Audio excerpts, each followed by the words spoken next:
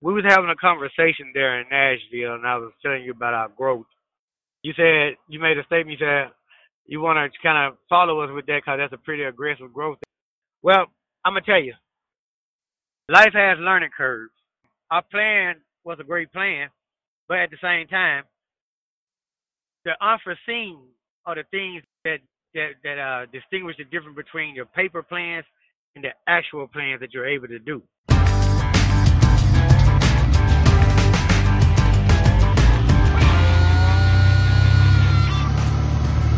I'm Todd Dills, and the voice you heard up top was that of Andre Jackson, owner-operator with a business partner of the one-year-old Midnight Express small fleet, based down in Mississippi, with owner-operator Dante Ogletree, Jackson's business partner, based in Atlanta. Regular listeners will remember late last summer when Jackson was the principal guest on Overdrive Radio here, telling the story of his remarkable comeback from multiple heart attacks to where he is today. On his own, with his own authority, and a small trucking company that, as he alluded to at the top, was started with a plan for somewhat aggressive, hopefully sustainable growth in the near-term future. As he noted, I told him at the annual meeting of the National Association of Small Trucking Companies in November here in Nashville that I'd be interested in following that story because, as I noted at the time, the plans were plenty aggressive. In the short time since we talked, then, a breakdown of the first truck the pair of owner-ops added to the fleet, a 2007 Volvo 780 with an '06 engine, set them back a good bit. The driver they hired for that truck then, well, Jackson gets to that in the talk that follows. Here he is talking about the disconnect between all the planning that went into the fleet's first year and, well, what actually happened with a variety of unforeseen or partially unforeseen issues along the road to success. First of all, when we set our plan out to make this type of move, on paper, it looks easy. But in actuality, making it happen is a whole nother story. And that some of the things you endure along the way of trying to grow, you don't foresee coming. Like major breakdowns, like we just went through a major breakdown, cost us a lot of money. We had to redo the top end of the motor. Oh, we never saw that coming. Which truck was it? It was the Volvo. And the thing about the Volvo, we had just purchased the Volvo, only pulled one load with it when we had the problem with the truck. And I had to put 6 new injectors in it, had to do an overhead to it, all that. And it hit us financially because, like majorly because we had to tow the truck down to Atlanta. The truck stayed in Atlanta almost 5 weeks for the repairs to be completed, which cost us financially once again.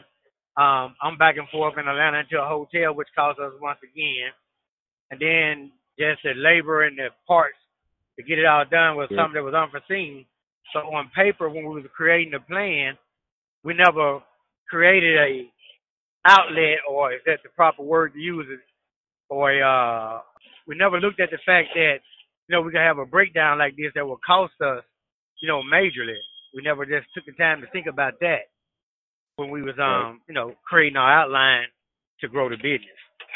All things considered, you would have done more in the area of putting aside money in a kind of an emergency fund quickly. Right, definitely. I mean, it was something that really taught us as far as our maintenance money is concerned, having more than enough as opposed to not having enough. Right. It depleted our maintenance money, and it started to go into our business account money, which in turn, as I stated, was weighing on the business. So what we did was, instead of being an 8% deduction towards maintenance, we raised it up to 10% deduction toward maintenance now. Yeah, so on every load, you're allocating at least 10% to that maintenance fund. Well, we at the end of the week, when we do the loads, from the total of all the loads, Total revenue. take 10% total revenue. But tell me, outline the approach that you initially took. I know basically you and Dante as business partners, owner operators to begin with, settled on like a pretty low amount to pay yourselves, basically, in order that you could, establish a working capital to kind of put back into the business. To outline how, what the plan was when you started. The plan was we financed a truck through a company there in Atlanta, and the goal from that point was to try and put ourselves in a situation to where we could buy a truck cash. With that being said, we targeted trucks in the price range of $13,000 to $20,000. By doing so, those trucks tend to have mileage ranging anywhere from 700 to 800,000 miles on them, sometimes even 1,000,000 miles. So it's a gamble. It's a gamble with the truck. You make the purchase, but more so than anything is that with the truck, if you could, have the opportunity to run it and get to know the truck. So what we did was every time we purchased one at a price like that, we went and did maintenance front to back ourselves, so where we know at least what the maintenance record was like now on the truck, knowing that everything was taken care of. From that point on, it was just about trial and error as far as running the truck concerned, seeing how it's going to perform. So we kept ourselves in a position like that. And so the third truck that this other truck that we just acquired, we knew the guy that owned the truck, and he was trying to upgrade to a newer truck, and he wanted 11.5 for the truck. We just happened to be in a position to be able to get the truck. This is a Freightliner we got. It's a 2007 model Century class, in fact, which brings the fleet now to 4 power units. In addition to the two 2007 and 08 Kenworth 2000 T2000 models that Jackson and Ogletree started with, and the 2007 Volvo 780 Jackson had the recent already mentioned issues with. That truck has become Jackson's own daily driver as he manages dispatch for Ogletree and his one other driver, Jackson's brother from his mother's second marriage, Anthony Swanigan. How he came to be the pilot of the Volvo is yet another story of, you might say, lessons learned through the trial and error of hiring. We get to that eventually, but before, Jackson quickly also saw the freight market he'd started Midnight Express right in the middle of, one of recent history, as the ELD mandate reverberated through the industry a year and more ago, sending rates up. As he and so many other independents have seen as the last year progressed, however, a bit of a fallback in the spot market where Jackson had planned all along to operate materialized in mid-2018, and even before that for van haulers. At this point, year-over-year comparisons and average spot rates are to the negative, no doubt, given highs this time last year. For more on that, check out the Wednesday post this week on the Channel 19 blog at overdriveonline.com, Channel 19, /Channel 19. And the other thing that you have to take into account for is that the market, the rates are so bad, it's tough. Man, it's tough. Man, it's fighting tooth and nail just to get $2 a mile. Yeah, it's really changed. I've heard that from a lot of others in terms of it having changed pretty dramatically from about a year ago. That hinders the growth as well. We don't, Dante and I, we don't look more so of padding ourselves. We're trying to take what we make and reinvest back into the business, as a way to try to expand more. But at the same time, with the way the rates are right now, you have to slow down on the whole thought of expansion due to the fact that you create more bills for yourself and the money just not there.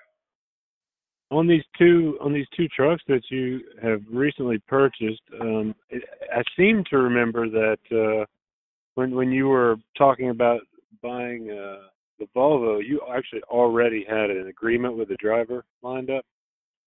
I wonder if you could tell me about how you've approached that in terms of do you have a driver on board before you get the truck, and what does the agreement with him look like? Is it we had a driver in place for the truck.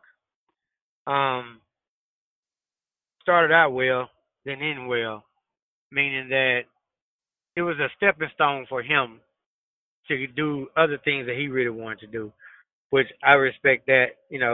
At least he was man enough to tell me what his plans was. I just hate he told me after the fact because I lost a potential other driver, you know, fulfilling my, word to him. Yeah. But we pay a percentage. We pay 25% of a load to a Okay. driver, and so we kept the truck for him. He drove the truck for a minute. I actually drive it now. Yeah, I actually drive it. Actually, I'm in it as we speak.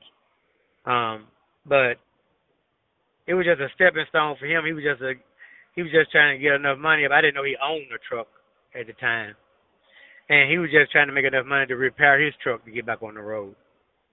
He didn't tell you that though. Eh? No, I had no idea he owned the truck. That is too bad. So Yeah. maybe another lesson learned there.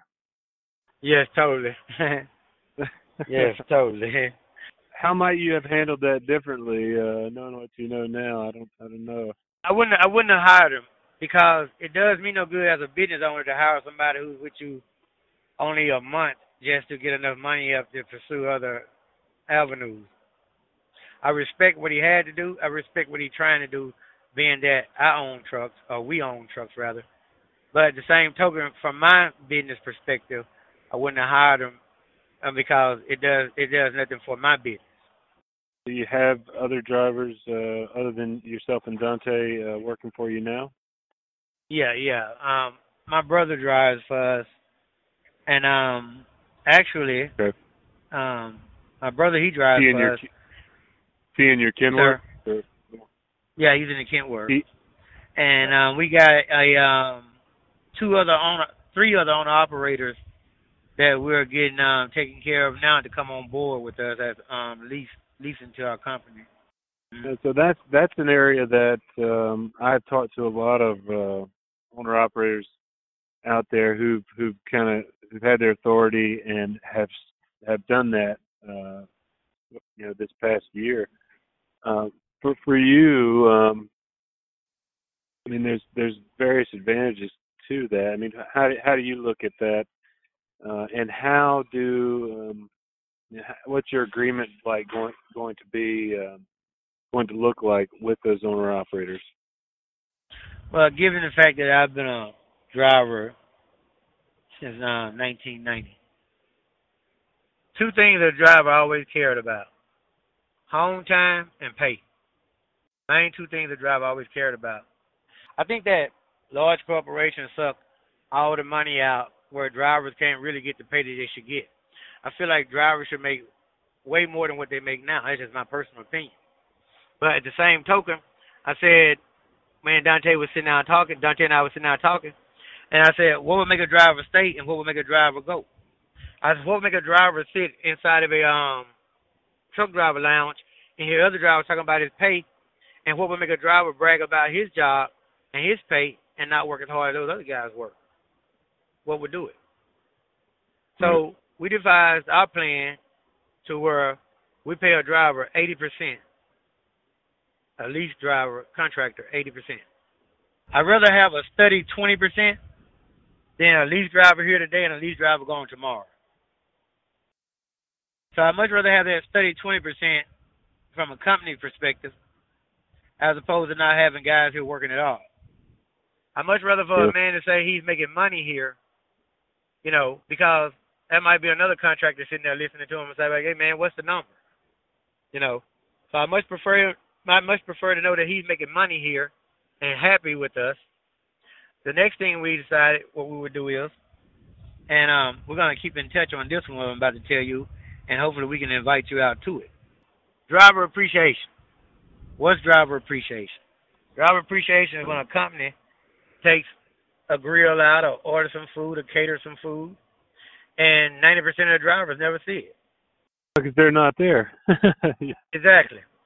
So what me and Dante talked about was that for driver appreciation, we'll shut down 3-4 days. The company will pay for lodging somewhere out of state and invite them and their family out, since we're a small company, and we don't have a ton of employees, we can afford to do it. We'll either pay for a cabin or go to Florida and rent out some condos or rent a big house out in Florida and pay for all the Right. drinks and food and give them a bonus and let them know we appreciate them. So those are just like a few of the structured plans that we put in place. You know, at the end of the day, yeah, it costs the company a few dollars to put that together, but you're looking at a whole year of out here working to make money, and if you can't sacrifice a few $1,000s for the people that help you make a lot of several $1,000s, then I don't know, maybe you need to reevaluate business altogether. So those owner you said you got 3 owner operators that may start running under your authority here shortly, but not yet. One guy, he's in the process of getting his truck as we speak. Okay. So he'll be coming along here shortly. He'll be coming straight news once he gets his truck. Sure. The other guy, he put a 2-week notice in, I think about a week ago, I believe it was, with the company that he was with. And he's leaving, coming aboard. And the other guy, Tim will start running here shortly. They doing a background check and all that stuff on him now. So he'll start running shortly. Yeah, he'll be first one. I asked Jackson about the effect of added drivers and equipment on his liability insurance rates, and given somewhat limited experience with the first driver he brought on board and his brother Anthony, he noted his rates more than doubled. That sent him back to the drawing board with a different insurance company, and he was waiting on quotes that might reflect the addition of leased owner-operators as we spoke. It's a key expansion consideration, no doubt, that any owner-operator needs to consider before putting any plans for expansion into motion. Jackson noted he had reached out to the National Association of Small Trucking Companies for recommendations on insurance providers going forward. As noted above, Small Fleet became a member this year, which affords access to the association's well-known fuel discount program, among other benefits. I tell you, it's not cheap. So we had to swap away from Progressive because it was just entirely too high. The problem therein, of course, I imagine for you guys has got to be that once you've done this and once you've got these new insurances in place, you've got to immediately be able to, of course, set that off with some revenue. Same thing goes for the rest of the business as well. How are you doing that, and how much of a learning curve has it been for? I'm assuming that you are managing most of the loads yourself, or I do. maybe some of the drivers. I manage the loads. How big of an issue has that been? Trying to keep 4 guys loaded versus 2. Right. Just yourself. Just keep 2 loaded is time consuming.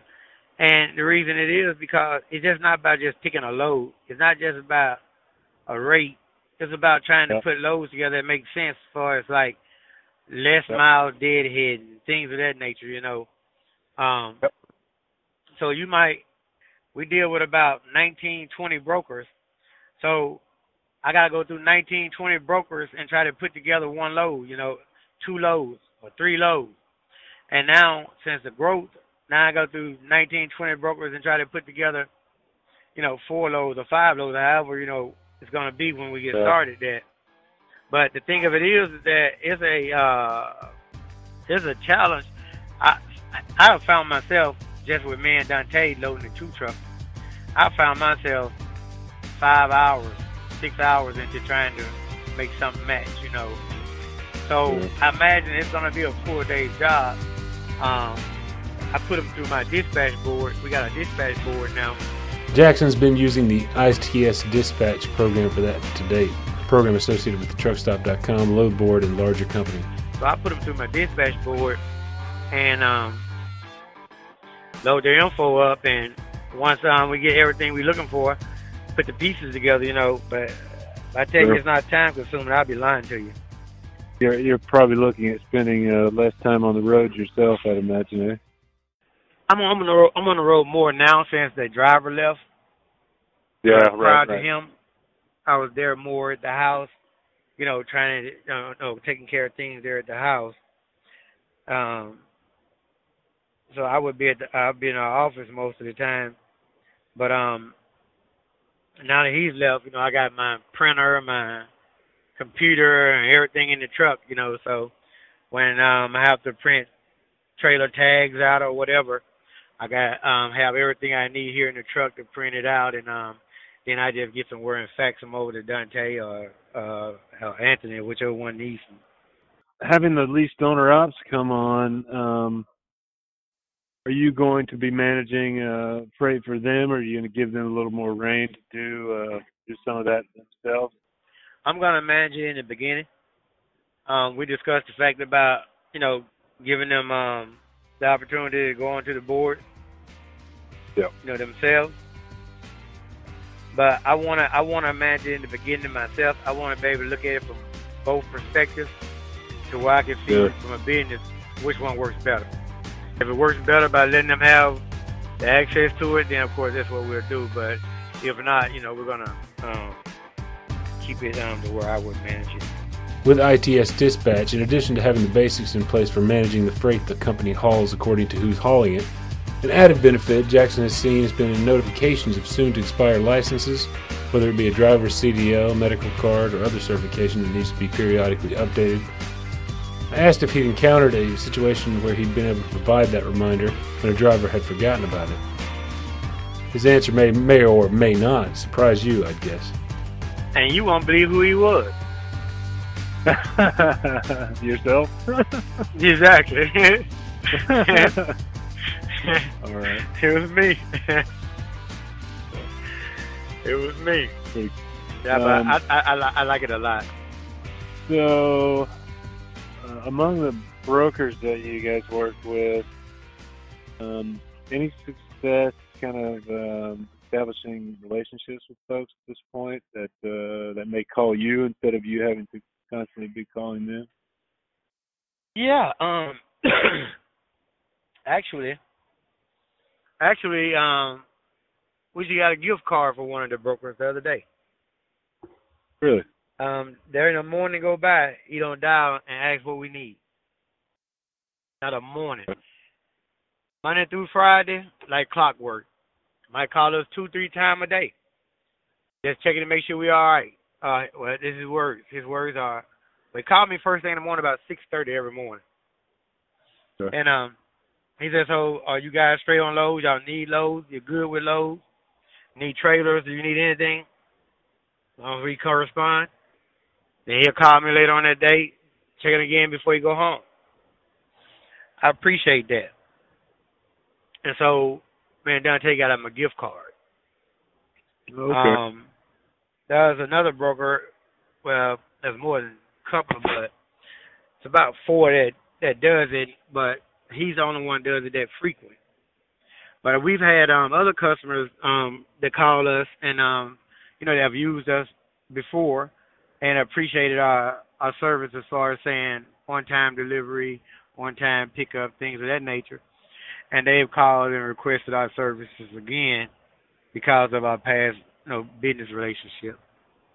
Would you say that the majority of your freight is coming from these folks that you have a relationship with at this point?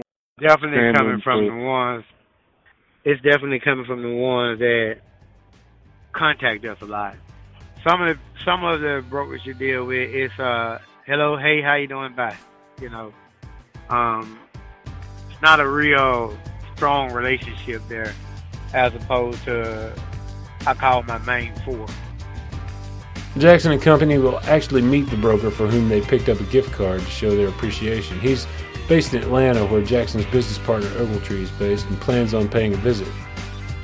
He's seeing the value in the relationship he has just a year into the business as an independent carrier. And to better capitalize on that business, next moves toward equipment will be investments in trailers, not trucks. To date, Jackson & Company have relied on trailer use in the relocation programs of Coyote, England, and TQL, in which they garner use of a trailer for their own purposes, but with an agreed-to date by which they commit to dropping it off at a different location, limiting what they can do when it comes to freight in between. Issues with the purchased Volvo sidelined previous plans to get into trailers concurrently last year.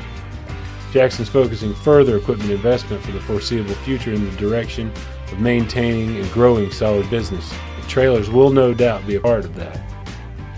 Conducting what he and others call otherwise a somewhat old school way of doing business, with a focus on maintaining relationships even amid a steady influx of the no-touch transactional sort of nature of entities like Uber Freight and some longer established brokers, that'll no doubt serve them well too. For now, that's about it. Until next week, stay safe out there.